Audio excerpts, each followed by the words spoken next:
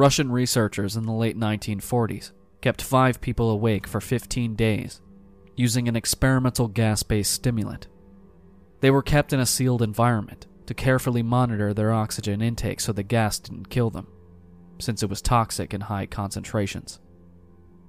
This was before closed-circuit cameras, so they only had microphones and 5-inch thick glass porthole-sized windows into the chamber to monitor them. The chamber was stocked with books, cots to sleep on but no bedding, running water and toilet, and enough dried food to last all 5 for over a month. The test subjects were political prisoners deemed enemies of the state during World War II. Everything was fine for the first 5 days. The subjects hardly complained, having been promised falsely that they would be freed if they submitted to the test and did not sleep for 30 days. Their conversations and activities were monitored, and it was noted that they continued to talk about increasingly traumatic incidents in their past, and the general tone of their conversations took on a darker aspect after the 4-day mark. After 5 days, they started to complain about the circumstances and events that led them to where they were, and started to demonstrate severe paranoia.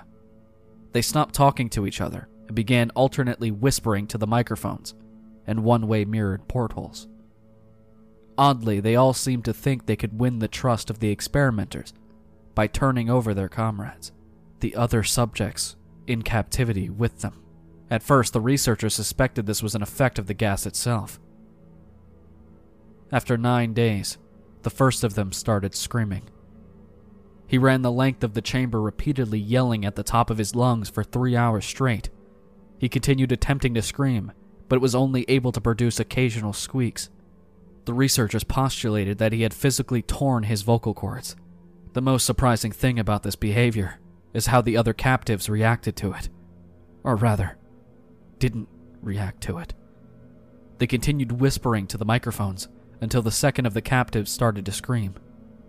The 2 non-screaming captives took the books apart, smeared page after page with their own feces, and pasted them calmly over the glass portholes. The screaming promptly stopped. So did the whispering to the microphones. After 3 more days passed, the researchers checked the microphones hourly to make sure they were working, since they thought it impossible that no sound could be coming with 5 people inside.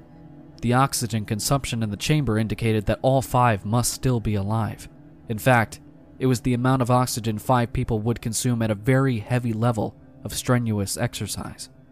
On the morning of the 14th day, the researchers did something that they said they would not do to get a reaction from the captives. They used the intercom inside the chamber, hoping to provoke any response from the captives they were afraid were either dead or vegetables. They announced, "We are opening the chamber to test the microphones.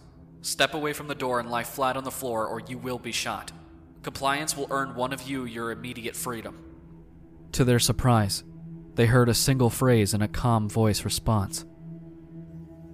"We no longer want to be freed."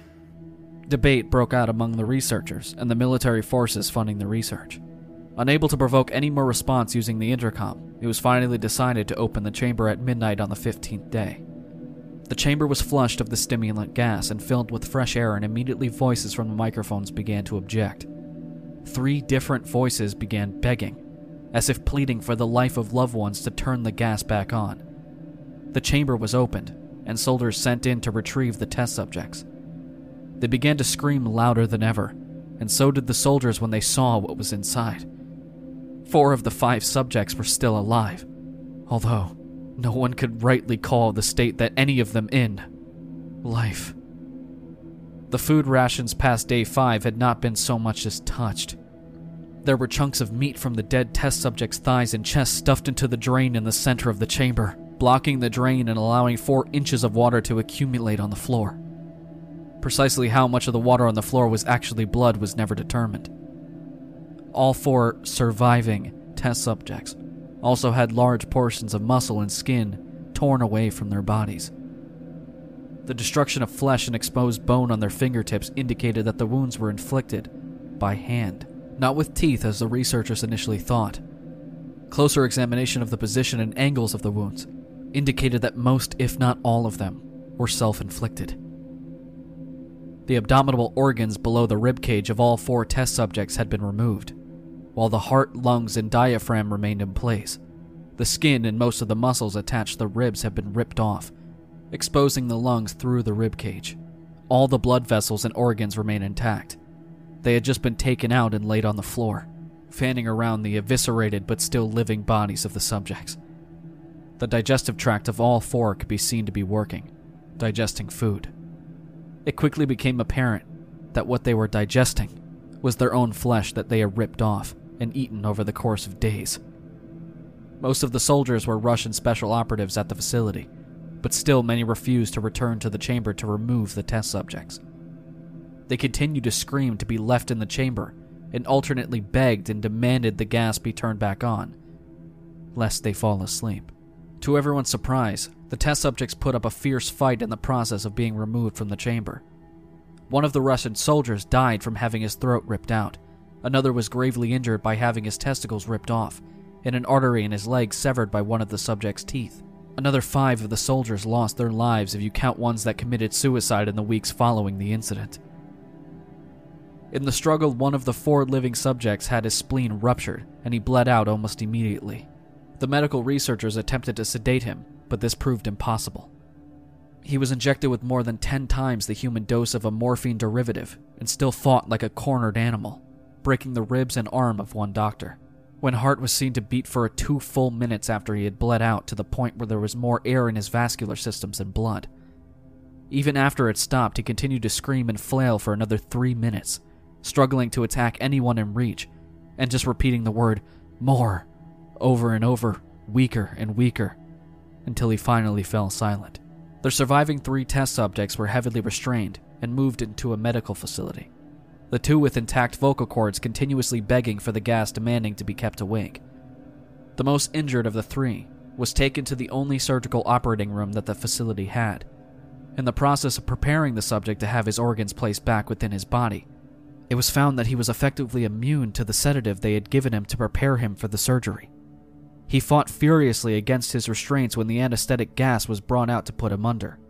He managed to tear most of his way through a 4-inch wide leather strap on one wrist, even through the weight of a 200-pound soldier holding the wrist as well. It took only a little more anesthetic than normal to put him under. In the instant, his eyelids fluttered and closed. His heart stopped. In the autopsy of the test subject that died on the operating table, it was found that his blood had tripled the normal level of oxygen. His muscles that were still attached to his skeleton were badly torn, and he had broken 9 bones in his struggle to not be subdued. Most of them were the force from his own muscles had exerted on them. The second survivor had been the first of the group of 5 to start screaming. His vocal cords destroyed, he was unable to beg or object to surgery, and he only reacted by shaking his head violently in disapproval when the anesthetic gas was brought near him. He shook his head yes when someone suggested reluctantly that they try the surgery without anesthetic, and did not react for the entire 6-hour procedure of replacing his abdominal organs and attempting to cover them with what remained of his skin. The surgeon presiding stated repeatedly that it should be medically impossible for the patient to still be alive. One terrified nurse assisting the surgery stated she had seen the patient's mouth curl into a smile several times whenever his eyes met hers. When the surgery ended, the subject looked at the surgeon and began to wheeze loudly, attempting to talk while struggling. Assuming this must be something of drastic importance, the surgeon had a pen and pad fetched so that the patient could write his message. It was simple. Keep cutting. The other 2 test subjects were given the same surgery, both without anesthetic as well, although they had to be injected with a paralytic for the duration of the operation. The surgeon found it impossible to perform the operation while the patients laughed continuously. Once paralyzed, the subjects could only follow the attending researchers with their eyes. The paralytic cleared their system in an abnormally short period of time, and they were soon trying to escape their bonds. The moment they could speak, they were again asking for the stimulant gas. The researchers tried asking why they had injured themselves, why they had ripped out their own guts, and why they wanted to be given the gas again. Only one response was given. I must remain awake. All 3 subjects' restraints were reinforced, and they were placed back into the chamber awaiting determination as to what should be done with them. The researchers, facing the wrath of their military benefactors for having failed the stated goals of their project, considered euthanizing the surviving subjects. The commanding officer, an ex-KGB, instead saw potential and wanted to see what would happen if they were put back on the gas. The researchers strongly objected, but were overruled. In preparation for being sealed in the chamber again, the subjects were connected to an EEG monitor and had their restraints padded for long-term confinement. To everyone's surprise, all three stopped struggling the moment it was let slip that they were going back on the gas. It was obvious that at this point all three were putting up a great struggle to stay awake. One of the subjects that could speak was humming loudly and continuously. The mute subject was straining his legs against the leather bonds with all of his might. First left, then right, then left again for something to focus on. The remaining subject was holding his head off of his pillow and blinking rapidly, having been the first to be wired for EEG. Most of the researchers were monitoring his brainwaves in surprise. They were normal most of the time, but sometimes flatlined inexplicably. It looked as if he were repeating suffering brain death before returning to normal. As they focused on paper scrolling out of the brainwave monitor, only one nurse saw his eyes slip shut at the same moment his head hit the pillow. His brainwaves immediately changed to that of a deep sleep, then flatlined for the last time as his heart simultaneously stopped. The only remaining subject that could speak started screaming to be sealed in now. His brainwaves showed the same flatlines as one who had just died from falling asleep. The commander gave the order to seal the chamber with both subjects inside, as well as 3 researchers. One of the named 3 immediately drew his gun and shot the commander point blank between the eyes, then turned the gun on the mute subject and blew his brains out as well. He pointed his gun at the remaining subject, still restrained to a bed, as the remaining members of the medical and research team fled the room. "I won't be locked in here with these things. Not with you," he screamed at the man strapped at the table. "What are you?" he demanded. "I must know." The subject smiled. "Have you forgotten so easily?" the subject asked. "We are you. We are the madness that lurks within you all, begging to be free at every moment in your deepest animal mind. We are what you hide from in your beds every night. We are what you sedate into silence and paralysis when you go to the nocturnal haven where we cannot tread." The researcher paused, then aimed at the subject's heart and fired.